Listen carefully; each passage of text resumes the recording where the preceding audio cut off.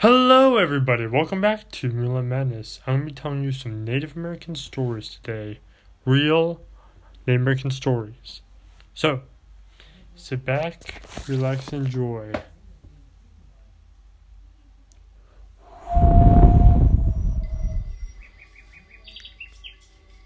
Hello everyone, enjoy this Native American story.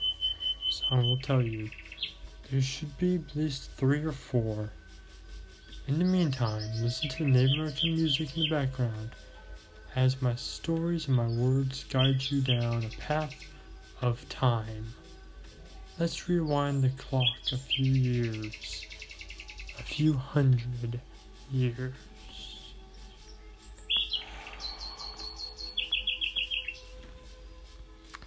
There were once 9 girls and a boy, all siblings. The girls would run and hide and pretend fear, while the boy pretended to be a bear.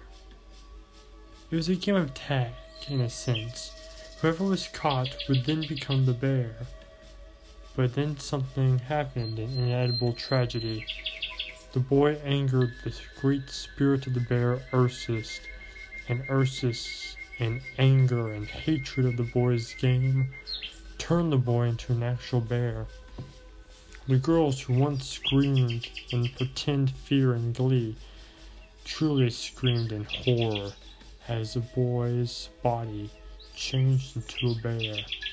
They ran and ran until they came to a stump of a great oak tree where the dreaded white man had chopped it down to make wood and fire. That's when they heard the voice of the spirit of the great oak tree. "Climb upon my stump and I'll raise you high into the stars." Well, the girls didn't have much choice. Every single one of them, all 9, climbed upon the great oak tree as its stump rose them into the sky. The bear jumped and scratched the branches and the stump.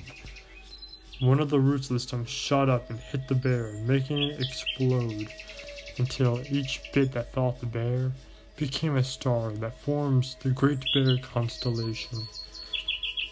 And the girls, well, they rose higher and higher until each one of the 9 girls became a star themselves.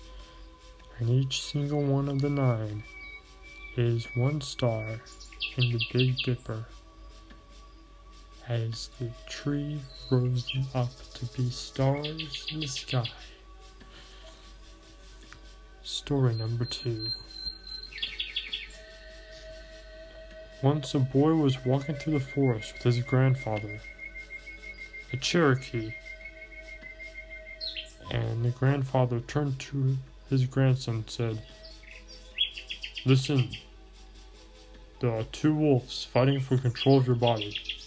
One wolf, white, kind, generous, loving, and a black one, hatred, malice, contempt, and sheer evil."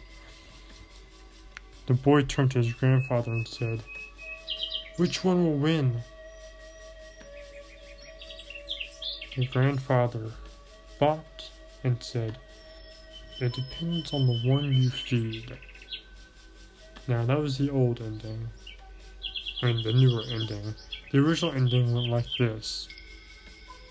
"Which one will win?"